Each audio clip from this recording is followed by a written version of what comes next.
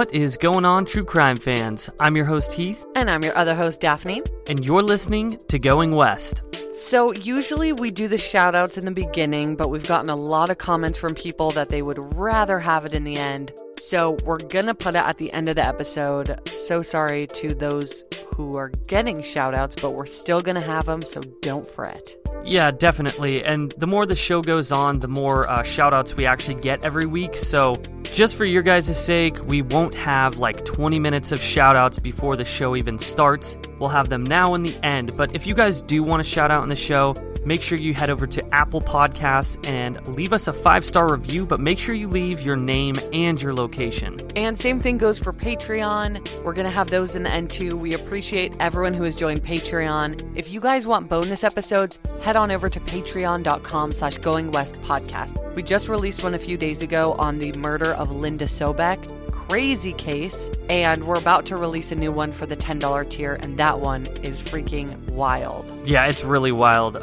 My mind is actually being blown right now just researching that case. So if you guys want to dive into that case, make sure, like Daphne said, head over to patreon.com/goingwestpodcast. It really helps out our show, and it helps Going West keep going.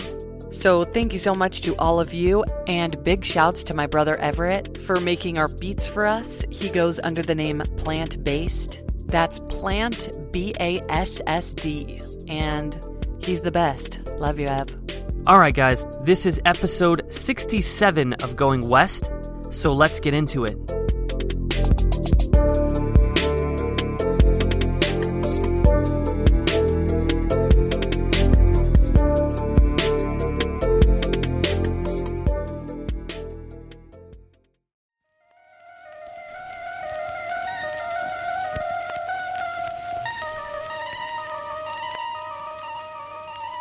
Ward Weaver is serving life in prison for the kidnapping and murders of Ashley Pond and Miranda Gaddis.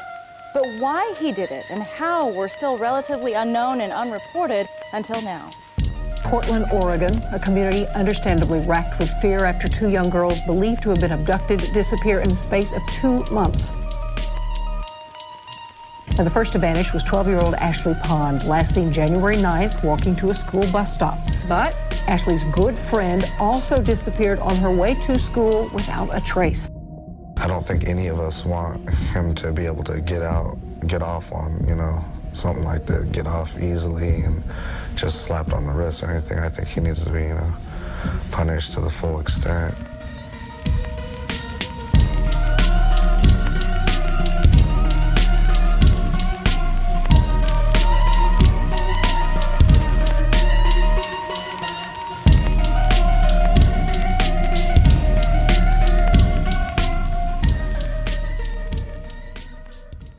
Ward Francis Weaver III was born on April 6, 1963 in Humboldt County, California, to Trish and Ward Weaver Jr., and he also has a sister named Tammy. When he was just 4 years old, his father Ward abandoned he and his mother and Tammy, so Trish was left to take care of Ward and Tammy by herself. But a few years later, she began dating a man named Bob Budrow, and the two ended up getting married. But Bob was very abusive and he was a heavy drinker, so his abusive behavior only got worse when he drank. And of course, this made things much harder for Ward growing up in this kind of atmosphere. And Heath and I were talking about this earlier, how his childhood kind of seems like a lot of other serial killers' childhoods because, it was filled with abandonment, neglect, and abuse. So definitely not a good recipe. Yeah, seems pretty, I would say stereotypical of most serial killers, but not all. So around this time that Trish married Bob, the 4 of them moved from Northern California to Portland, Oregon. So as Ward continued to grow up, he displayed lots of inappropriate behaviors. Before he was even a teenager, he had already sexually and physically abused one of his female relatives, and his sister Tammy has confirmed this as well. And this wasn't the only time that Ward acted out against someone in his family.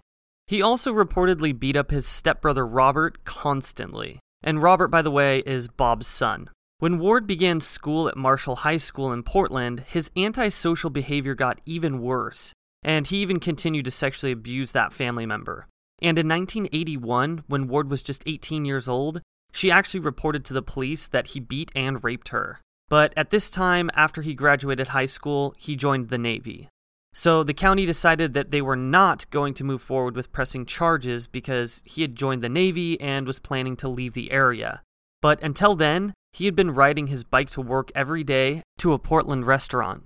Which is such bullshit. I mean, someone comes forward stating that they've been abused throughout their childhood by a family member, and they just wave it away because he joined the Navy. And I read a quote that said the prosecutor thought it was useless to pursue the charge, which is really sad. Yeah, that's really sad.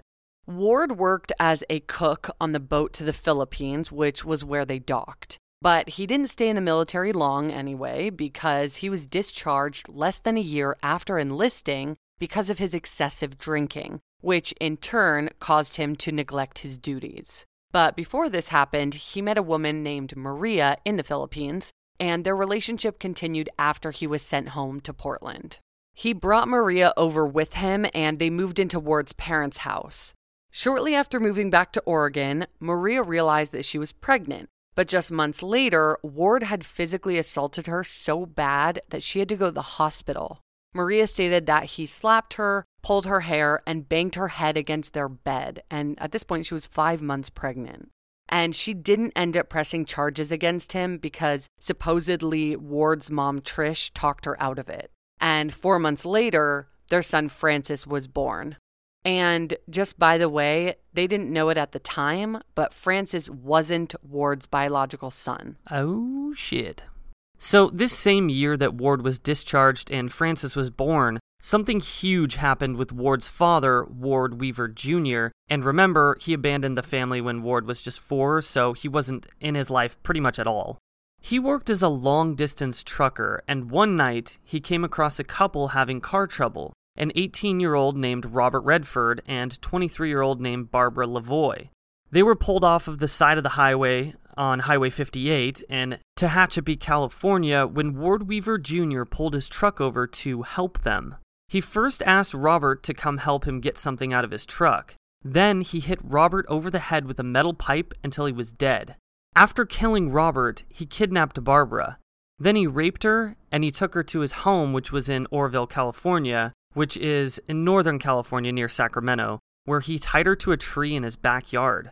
They got into a tussle because Barbara was trying to fight back, and she ended up biting his finger pretty hard. And this just pissed Ward off even more, so he strangled her and then buried her and Robert in his backyard. And again, I know it's confusing because they're both named Ward, but just a reminder, this is Ward Weaver's father. So the man this whole podcast is about, this is his dad that just killed this couple. And he wasn't found guilty of this crime for about 3 years. The police caught him because Ward had told a prison informant about what he did, and the police then got a warrant to search his backyard for the bodies, which they found. Again, Ward Jr. is the dad. Ward Weaver III is the dude we're talking about in this podcast episode. Yeah, it's a little confusing. There's a lot of fucking Ward Weavers going on here, so just trying to keep up with us. Just give your son a different name than you please. I mean, yeah. So the same year that Ward Weaver Jr. was found guilty of murdering the couple and he was sentenced to death, which was in 1984, Ward, his son, married Maria. And at this point, their son Francis was almost 3 years old, and they picked up and moved to Bakersfield, California. Now, in this time, they also had 2 other children, but I couldn't find anything about their birthdays or what their names were, so right now, just know that Ward and Maria, again, who he met in the Philippines, have 3 children, and one of which is not Ward's biological child. So on Father's Day 1986, Ward was 23 years old and spent the day drinking lots of beer and vodka screwdrivers, and he also smoked weed and took speed. At this time, Ward and Maria and their kids were staying in Fairfield, California, where they were visiting their friends, the Ordanas, and Fairfield, by the way, is in Northern California. Even while they stayed there, Ward and Maria fought all the time, and Ward openly beat on all of his children. Ward's friends had 2 teenage daughters who were also living in the house, and on that Father's Day evening, they were driving past a bowling alley when they saw Ward there. And since he was staying at their house, they decided to give him a lift back to the house. But while they were driving home, Ward asked to pull over so he could take a leak. But after getting out of the car, he hit 15-year-old Jocelyn in the head with a concrete block. Jocelyn collapsed, and Ward put her 16-year-old sister Jennifer in a headlock. Luckily, they both recovered from this attack.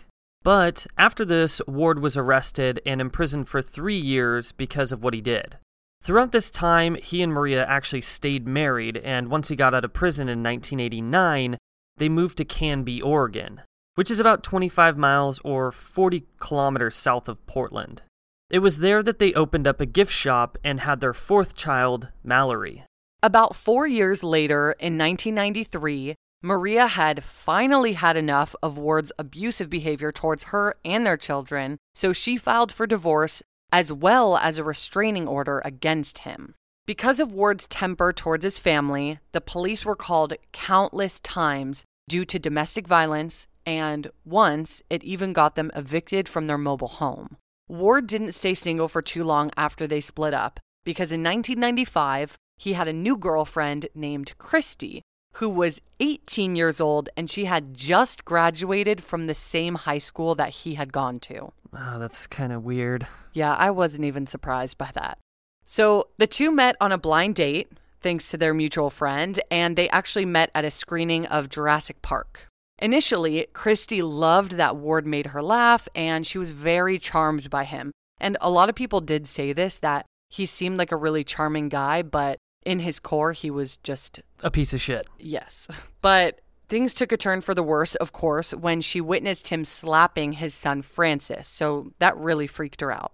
And then, to make things even worse, one night during an argument, he beat her with an iron skillet and was then once again arrested. The charges were then dropped and the two got back together. And just 8 months after he attacked her, they got married. So now Ward is 29 years old and married to his second wife, who he's abusing. That's just so sad to hear about. I mean, he attacked her with an iron skillet. Yeah, we haven't even gotten to the main part of the story, and he's already very much a horrible dude. Yeah, I already want him to rot in prison forever. A little over a year later, all 4 of Ward's children moved into he and Christy's place together, and things seemed to be going pretty well. They spent a lot of time together as a family watching movies and playing board games. But just a few months later, Ward began having an affair with someone he worked with. Ward worked in shipping, and the girl he was having an affair with was a data entry clerk at Laclade Chain, I think that's how you say that, which is a manufacturing company. And they stayed together on and off for a few years. And just 4 years after being married to Christy, they divorced, and he continued his relationship with his coworker. After his divorce, he rented a house with his new girlfriend in Oregon City, which is also just south of Portland. While they were there and living with Ward's kids, his 12-year-old daughter Mallory entered a new middle school where she began making new friends quickly and started bringing them over to the house for sleepovers. 2 of her new best friends, who were also in 6th grade, lived nearby and were named Ashley Pond and Miranda Gaddis. Ashley was 12 years old and she was on the school's dance team, so she spent a lot of her time practicing her routines with her friends on the squad. And that's actually how these 3 girls became friends, because they were all on the dance team. She was incredibly bubbly and sweet to everyone she met, so it's no surprise that her goal in life was to go to college and become a veterinarian. She had 2 younger sisters and a younger brother. And Miranda Gaddis was 13 years old, so a little bit older than the other 2 girls, but still in the same grade. And she was known to be a very outgoing and well-liked girl who loved spending time with her friends and talking about boys. But her passion in life was wrestling. In August 2001, Ashley Pond decided to go to the police after she had an inappropriate interaction with Ward while she was over at his house hanging out with his daughter Mallory. She told the police that he had attempted to rape her. And by this time, he was 38 years old. So this is very, very much not okay. But official charges were never brought on Ward for this. But Ashley definitely kept her distance from him after this because he really creeped her out. 5 months after this incident, Ashley Pond went missing.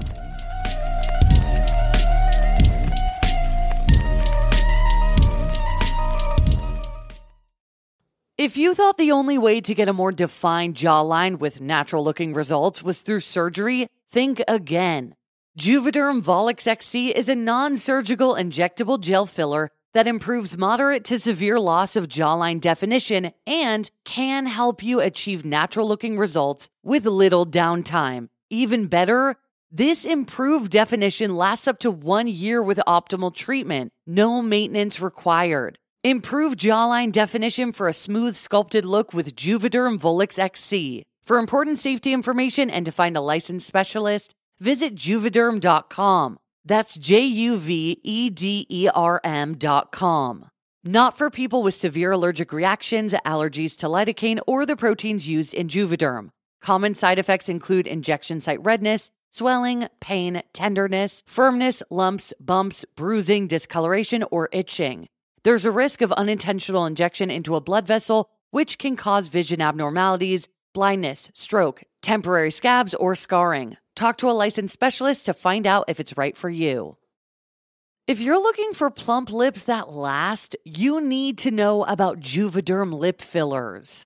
With Juvederm Volbella XC and Juvederm Ultra XC, your lip look, whether it's subtle or bold, can last up to 1 full year with optimal treatment and no additional maintenance. Find a licensed specialist and see if it's right for you at Juvederm.com today. That's JUVEDERM.com. Add fullness to lips in adults over 21 with Juvederm Volbella XC or Juvederm Ultra XC. Do not use if you have severe allergies or a history of severe allergic reactions, or if you are allergic to lidocaine or the proteins used in Juvederm. Tell your doctor if you have a history of scarring or taking medications that decrease the body's immune response or that can prolong bleeding. Common side effects include injection site redness, swelling, pain, tenderness, firmness, lumps, bumps, bruising, discoloration, or itching. As with all fillers, there's a rare risk of unintentional injection into a blood vessel, which can cause vision abnormalities, blindness, stroke, temporary scabs, or scarring. For full important safety information, just visit Juvederm.com. Looking to save on delivery? DashPass is your door to $0 delivery fees and more on DoorDash. And right now, using code GOINGWEST24, you can get 50% off up to $10 value when you spend $12 or more after signing up for DashPass. Subject to change, terms apply. Daphne and I use DoorDash constantly to order lunch or dinner or even groceries. And that's why we love using our Dash Pass, because it's the most affordable way to get anything in your area delivered right to your door. I mean, come on. DashPass pays for itself in 2 orders on average, making delivery even more worth it. And that's why we use it so often. And it also gives you special access to exclusive promotions and member-only menu items, all for just $9.99 a month. Get more from delivery for less. Sign up for DashPass today, only on DoorDash. Use code GOINGWEST24 to get 50% off up to a $10 value when you spend $12 or more after signing up for DashPass. Subject to change, terms apply. My absolute favorite app is Audible, because not only do they have thousands of incredible podcasts, including ours, but they also have an incredible selection of audiobooks across every genre. Like from celebrity memoirs to motivation to business to my favorite, mysteries and thrillers. Audible really is the destination for thrilling audio entertainment, with highly anticipated new releases that can include eerie soundscapes, captivating sound design, and dynamic performances. And as an Audible member, you can choose 1 title a month to keep from their entire catalog, including the latest bestsellers and new releases.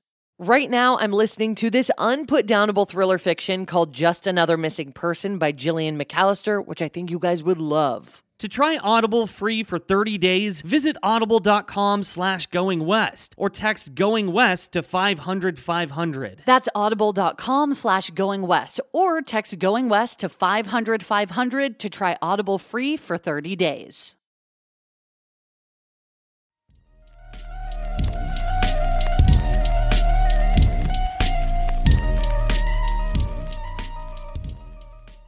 On Wednesday, January 9th, 2002, Ashley left her family's apartment around 8 a.m. to walk to the bus stop, just like she did every morning before school, and the walk only took her about 8 minutes. But that day, Ashley never made it on the bus, nor did she make it to school. They didn't think she ran away because she had dance practice after school, which she was really excited about. And Ashley had never run away before, and she didn't have any of her belongings other than her school materials. Her mom filed a police report, and she, along with Ashley's friends, searched everywhere for her. And Miranda actually lived in the same apartment building as her, but she hadn't seen Ashley at all that morning. The police canvassed the woods, did a background check on her dad, and even looked at Ashley's internet history, but they didn't find any leads. In an effort to help raise money for Ashley's investigation, the school's dance team decided to put together a fundraiser, but this wasn't scheduled until March 23rd, 2002, so about 2.5 months after her disappearance. But 2 weeks before the fundraiser, on March 8th, Miranda Gaddis disappeared. Just like Ashley, Miranda left after her mom went to work at around 8 a.m. to walk to the bus stop, but she never made it to school. And her mom found this out when her other daughter called her around 1:30 p.m. and told her that she hadn't seen Miranda at school that day. Then she called the school for herself to find out that Miranda didn't show up to any of her classes that day. At this point, the FBI was involved, and they were sure that Miranda's disappearance had to be connected to Ashley's, especially since they both disappeared while they were on their way to school. They hoped that the girls had just run off, but they really felt like someone had abducted them. After this, the school bus started picking kids up at their houses so they didn't have to go to the bus stop, where a potential predator could be lurking. Which was really great of the bus to do that and the school to decide to do that because, they noticed these 2 girls went missing, so let's keep the other kids safe in case there is a predator out there, and these girls did not run away. And like I said, they lived very close by. It was just a few-minute walk to the bus stop, so more than likely, either they were walking to school or they were standing at the bus stop waiting for the bus. But unfortunately, no one witnessed them walking to school. No one witnessed the abduction. Somehow nobody saw anything on both occurrences. The other thing that I think is really ballsy here is the fact that the abductor abducted 2 girls who lived in the same apartment complex, and they just happened to be really good friends. But I just find it really strange that he would take the chance of being seen possibly a second time by abducting a girl in the same spot. And in broad daylight, this is the morning. And I don't know exactly what the street looks like or what the bus stop looks like. I don't know if it's in a busy neighborhood or what, but it reminds me of the J.C. Dugard case that we covered a little while ago because she was abducted while she was walking to school. But I did see a photo of her walk, and there was just trees everywhere and no houses. So that was definitely a more secluded walk. But I'm not sure for Ashley and Miranda's walk. Right, we have to take that into account. I would assume that apartment complexes are usually going to be more towards the city and less rural, but there's always possible. This is Oregon. There's a ton of trees, so who knows how covered this walk to the bus stop could be. That's true.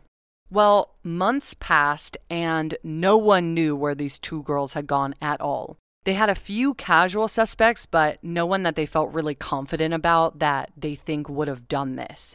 This lasted for a few months until around July 2002 when they started looking into Ward Weaver, which I don't know why it took them so long because of his history and because of Ashley's report to police. Right, I mentioned that to you. I don't know why they didn't say, hey, this little girl who is now missing reported to us that she was raped. Basically raped, by Ward Weaver. So why didn't they take that into account? I don't understand. Especially because that was a mutual connection between them because both of these girls were best friends with Mallory, whose dad is Ward Weaver. But again, since the charges didn't go through, I don't know if maybe this wasn't showing up in the system or what was going on, but they decided to go interview Ward. And after their interview, the investigators on the case decided to give him a polygraph test, and he failed it. When he learned that he showed deception during the test, he stated that he had nothing to do with their disappearances, and in fact, before they went missing, he had done everything he could to help them.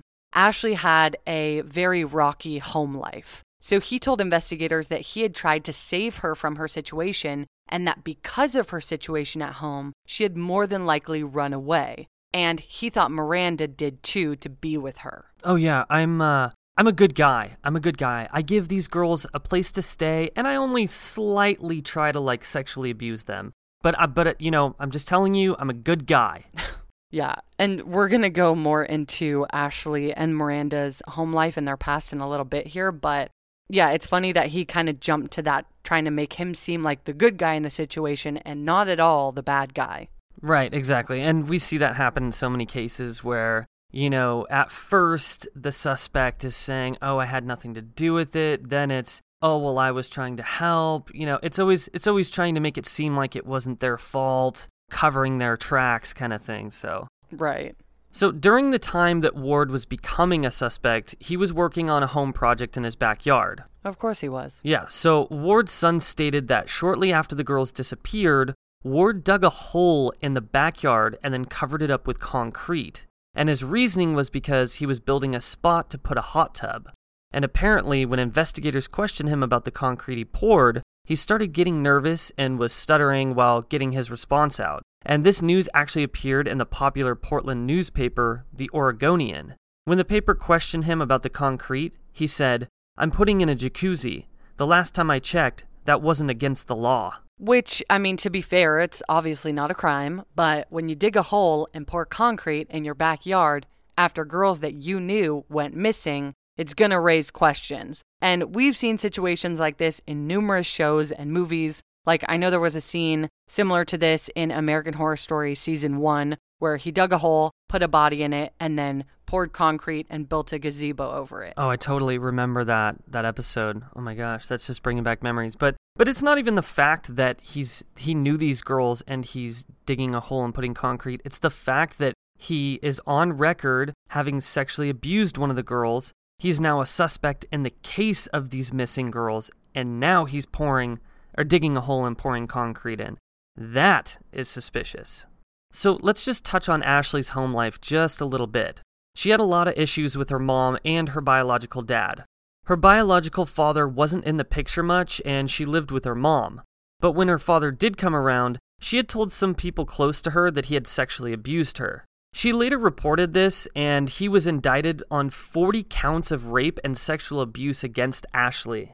So, man, this poor girl. That's a lot of counts, especially to be charged for, and I'm really glad that she did report it because she was so young, and the fact that she was abused that much and she went forward and told people is amazing. But, the story with her dad is even more tragic because she thought that her biological dad was a dude named David Pond until she was about 8 years old, but after some digging, she discovered his name was Wesley Rotger. So totally different guy. So she reached out to him in hopes of having a relationship with him. But he turned out to be this absolutely horrific monster, and she, of course, immediately regretted inviting him into her life. And her mom, Lori, would bring a lot of guys around the house who were criminals themselves. So Ashley was subject to a lot of scary situations. And not only would her mom help put her in these situations, but she was also neglecting Ashley in her own ways. On one occasion, about 2 years before Ashley disappeared, Lori was super wasted and locked Ashley out of the house. And Ashley ended up calling 911 for help. At that time, she was just 10 years old. Because Ashley didn't like her living situation, she spent a lot of her time at the Weavers' home hanging out with Mallory. And she was there so often that she even left her toiletries there. But after being at Ward's house for a while, he came on to her. And 6 months before her disappearance, as we mentioned, she reported that Ward molested her. So she stopped going by their house and spent a lot of time at home. In a time like this, when a poor young girl has been sexually assaulted, you would hope that her family or mother would come to her side and be supportive of her. But after Ashley told her mom about what happened, she didn't care at all. She didn't do anything to back Ashley up or keep her safe. She didn't even really believe Ashley was telling the truth. And we'll come back to this in a little bit. Well, it's crazy because not only her, but Miranda also had a really tough upbringing because her father was also a criminal.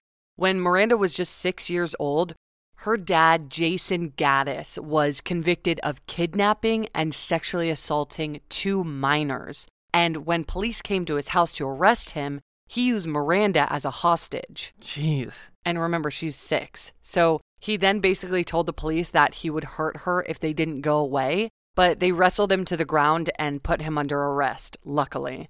And Miranda's mother's new boyfriend turned out to be a child molester as well. And he even sexually abused Miranda on occasion. So since Miranda had experienced abuse from her biological father and sexual abuse from her mother's boyfriend, she and her siblings were taken out of their house, or their apartment, and placed into the foster system for about 1.5 years. But they ended up moving back in with their mom, Michelle, in the end, and it didn't appear that Michelle was abusive towards the children. It just seemed like it was mostly the men of the household. But Miranda received counseling for the abuse that she'd experienced at such a young age, and she even became an advocate for child abuse prevention. It's just so shocking and weird to me that there's this much minor sexual abuse and assault in this story. How were there this many sickos in this group of people? It's so weird. Yeah, I don't really understand that. Maybe it has to do with the area. I'm not sure. I mean, I know that not everybody in Oregon is that way. So, I mean, I grew up in Oregon, but didn't really ever spend any time in Oregon City, so I'm not sure. Regardless, it's fucked up that there's this many dudes in this area, or in this story at least, who are willing to do this to young kids. Like, what? A big reason why Ward Weaver was making headlines was because everyone knew his father had killed that young couple a few years prior and that he was serving life in prison for it. So it was definitely a good story for the papers to tell of a potential father-son murder gene kind of situation. But Ward didn't do a good job of making himself look innocent at all. Because just a month after becoming a suspect, he raped his son Francis's 19-year-old girlfriend, and Francis was the one to call police about it. When they went to question the girlfriend, they could see a bunch of bruising around her neck. Francis also mentioned that his dad confessed to him that he had killed Ashley Pond and Miranda Gaddis. Yeah, so, which is so dumb. You're a suspect in these 2 disappearances, and people are already really suspicious of you because of your past sexual and just abusive all-around nature, and you're gonna do it again. And this time it's your son's girlfriend. Yeah, it's so messed up. And when police were questioning her about it, she did say that he had caused the bruising around her neck because when he raped her, he also tried to strangle her. So this dude is just so stupid. Just wipe him off the earth. Luckily, unlike his other sexual assaults, he was actually arrested for this. I feel like also in the past he got off a lot where people, his wife didn't press charges, Christy, his next girlfriend, didn't press charges. And then what happened with Ashley when he molested or raped her before she disappeared, charges weren't pressed then. And then remember when he was 18 and he went to the Navy, and that whole thing where he raped his family member and he didn't get charged for that. He got off way too many times. Yeah, and it wouldn't be a stretch to assume that he probably threatened the lives of those people, so they were probably afraid and didn't want to press charges. And I'm sure he offended a ton of other times that we don't even know about. But for this occasion with Francis's girlfriend, he was arrested for the sexual assault of her, luckily. But since police had even more evidence now that Ward was abusive and violent, they then got a warrant to search his property because they were hoping that they would, get a lead or find answers regarding Ashley and Miranda's disappearance. On August 25th, 2002, the first thing that they wanted to do was demo the backyard and see if Ward had been hiding anything under that slab of concrete that he had built for his hot tub. And lo and behold, inside a barrel that was buried in a hole underneath the concrete, they found the remains of Ashley Pond just 7 months after she disappeared.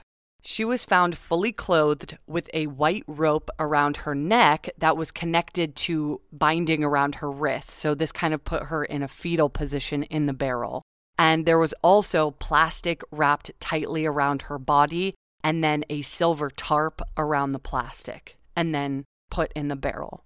which to me seems like he went through a lot to try to make sure that no one would know that she was under there by covering her up so much. Oh yeah, this guy is so twisted. He's going to go to any length that he can to make sure he covers his tracks and covers up his murders. But anyways, so they had found Ashley's body, but Miranda's body wasn't with hers. So they scoured the rest of the home and yard to find any trace of her. And that's when they found the remains of Miranda Gaddis in his shed. Her body was just partially clothed, and she was bound by cords. Her body was put in a cardboard box and then taped tightly shut and wrapped in plastic. So same thing with her, especially since she wasn't buried. He wrapped this box to make sure that no one would detect her. Right. So although it took a little over a week to confirm the identities, police knew who the remains belonged to.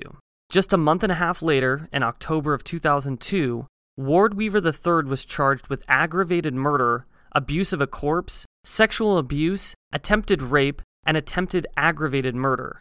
2 years later, Ward Weaver was on trial for the murders, and he actually pleaded guilty, but he didn't explain to the court exactly how it all played out. He pleaded guilty to the 2 murder charges and then pleaded no contest to the other charges. For the murders, he took a plea deal which avoided him the death penalty, so instead he was to serve 2 life sentences without the possibility of parole. And to be honest with you, who knows how many other victims there could be of Ward Weaver III? Well, exactly, because if he was able to almost get away with these 2 murders and he got away with so many other crimes, I can't even imagine. Yeah, I mean, it's very possible that there could be other victims that police don't even know about. And he was obviously super messed up, and he did this his whole life, so this isn't just like a one-off situation. Yeah, typically with these types of guys, it doesn't seem like, and especially the way that he went about wrapping the bodies, pouring concrete, it doesn't seem like he's inexperienced at killing and covering up those crimes. Yeah, that seems like he went to lengths to make sure that nobody would, like I said, detect, smell, find these bodies. And yeah, that makes sense that he maybe had done it before.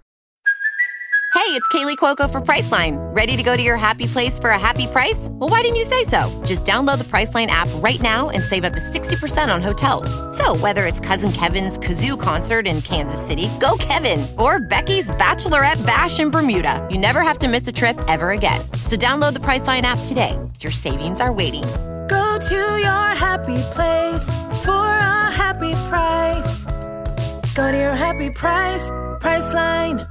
So after the bodies had been found and the police believed even more so that Ashley really was molested or raped by Ward Weaver 6 months before she disappeared, DHS, which is the Department of Human Services, went after her mom, Lori Pond, for not having done anything to protect her daughter from that monster while she was still alive. Because like Heath said, Ashley had told her mom about what happened with Ward, and she didn't do anything about it. She didn't go to the police with her and help her with this at all. This was really great, actually, that DHS went after her because as a parent, you're supposed to protect your children. Right. So that is cool that they noticed that. But of course, I think it would have been better if they noticed that before she disappeared and was murdered. But still, the frustrating part too is that she did settle with DHS for $10,000, but she also filed several lawsuits against Ward Weaver for killing her daughter, also known as a wrongful death lawsuit. And one of them was for $10 million. So she's trying to get $10 million from Ward for killing her daughter when she wasn't even doing her job as a mother. Oh, God, that makes me so incredibly frustrated that she's using her daughter's death to not only pay that $10,000 fine to DHS, but to also get $10 million for herself. It's just really kind of sickening. Yeah, I couldn't find any research somehow stating whether or not she actually won any of the wrongful death suits that she filed, but it would be pretty disappointing if she did. I mean, of course, she lost a child, and I wasn't there in the house. I don't know what kind of mother she was the rest of the time, but it's obvious that she didn't take the steps to keep her child safe and actually put her in a lot of danger because of her severe neglect. So I don't think she should be profiting from this at all. And I completely agree with that statement, and I'm sure a lot of you guys do too. But a year after they found Ashley and Miranda's bodies, the county sheriff's office took Ashley's 3 siblings into custody after they finished their child abuse investigation.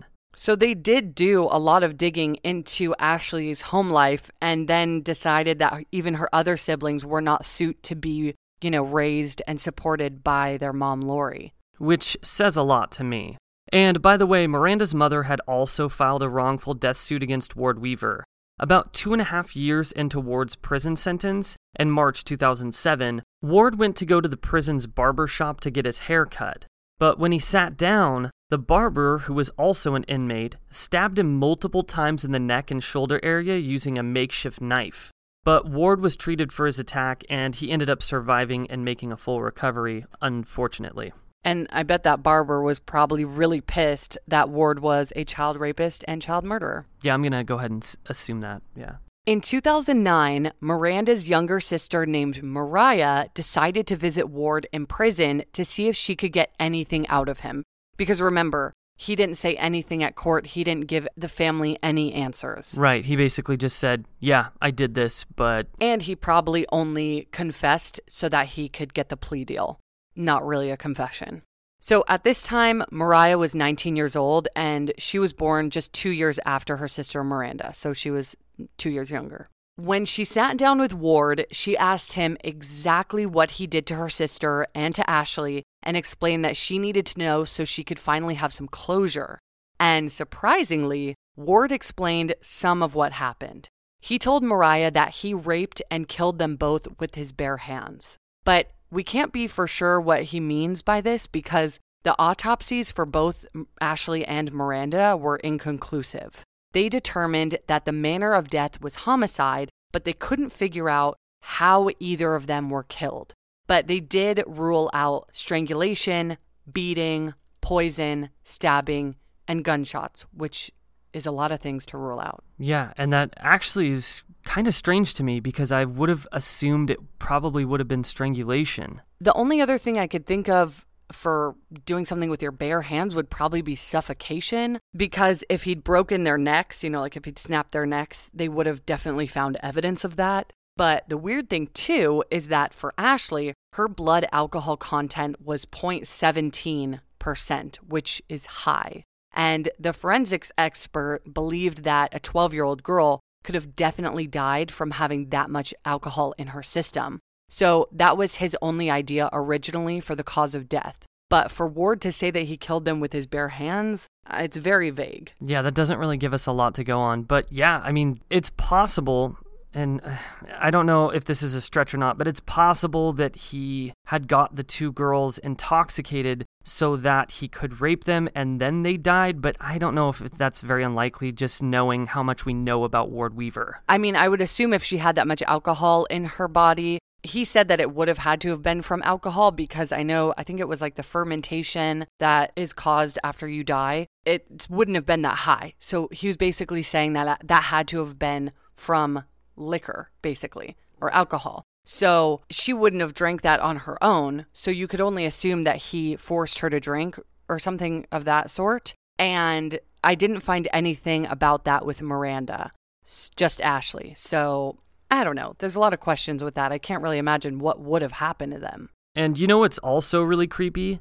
Ward even admitted to Mariah that she was supposed to be his next victim. He planned to kill her sometime after he killed Miranda, but he only didn't end up doing it because he became a suspect and then he was arrested, so he really didn't have the opportunity. And it's crazy that he told her that too. And you can only imagine how she felt sitting across from him and he was like, "You are going to be next." Like, whoa. Yeah, I'm sure she was probably very terrified. And Ward also did tell Miranda that he killed Ashley because he thought he was going to eventually get into trouble for raping her, 6 months before he actually killed her. And he killed Miranda because he thought that she was going to figure out that he had done it. Since they lived in the same apartment complex, Ward thought that maybe Miranda had seen him abducting Ashley, or maybe saw his car or something that would at least link him to the abduction. And that's why he killed Miranda. Even though in retrospect, I don't think she did see anything at all, or else she would have told the police. One really weird thing about this case is the history of murderers in this family. So we know that Ward's father was a killer, and then of course Ward was too. But in 2014, it was discovered that his son Francis was one too. At the age of 31, Francis Weaver was arrested, along with a couple other guys, for shooting someone to death during an attempted robbery.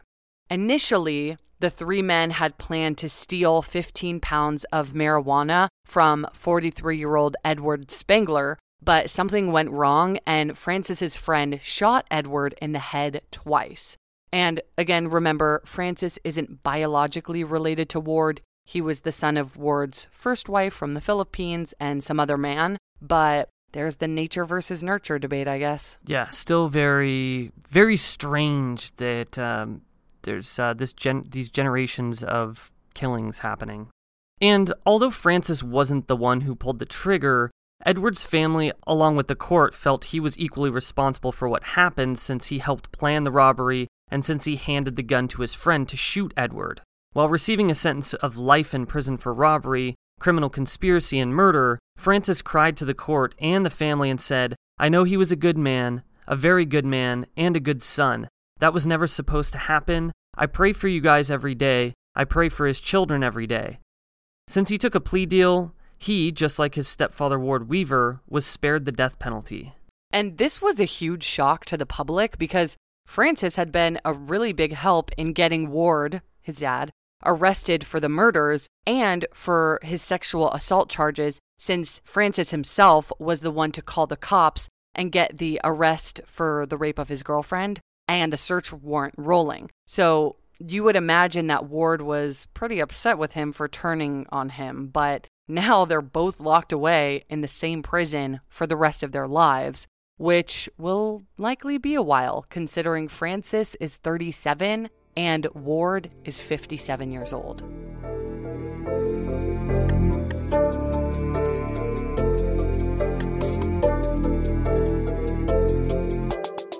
Thank you so much, everybody, for listening to this episode of Going West. Yes, thank you so much, everyone, for sticking around through this episode. And next week, we'll have an all-new episode for you guys to dive into. And remember, we have moved the shout-outs to the end of the episode, so let's get to thanking them good people.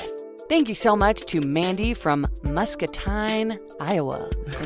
Thank you, Erica from Central Illinois, and Shiloah, I believe Shiloah, that's a dope name, from Stewart, Virginia. And a big thanks to Marnie in Reno, Nevada, Hillary in Russellville, Kentucky, and Michelle in Pennsylvania. Thank you so much to Cece from Milwaukee, Wisconsin, Abby from Barnesville, Georgia, and Vanessa from Huntington, California. And then we have Kelly from Nashville, Tennessee, Aaron from Fredericksburg, Virginia, and Kaylee from Poulsbo, Washington, and I'm hoping that's how you say that. Thank you to Camille from Santa Rosa, California. Thank you so much to Robin from Washington, who's a nurse who flew to Chicago to help with the coronavirus. You are a hero. Yes, thank you so much. And real quick before we move on, big thank you to all the nurses and healthcare workers and essential workers out there. We love all of you guys. You guys are amazing. Yes, love you guys. Thank you so much. And then a big thanks to Kendra from Phoenix, Arizona, Anna in Charlotte, North Carolina, and Christine in Fort Worth, Texas. Thank you so much to Ellen from Maine, Carly from Clearwater, Florida, and Betsy from Oregon. And then we have Kaylee from Oklahoma City, Oklahoma, Cassandra from Stanford, Virginia, Lydia in Alamode in California. Your review was very sweet, and we love you. And then we have Kim in Melbourne, Australia, Sarah from Chorleywood, UK, Sunny Ray in Burlingame, California, and Bokiskov, I'm hoping that's how you say your name, from Denmark. And also thank you so much to Allison Bangarang on Instagram, who wrote us a really nice review there because she couldn't do it on Apple Podcasts. So thank you so much to Allison.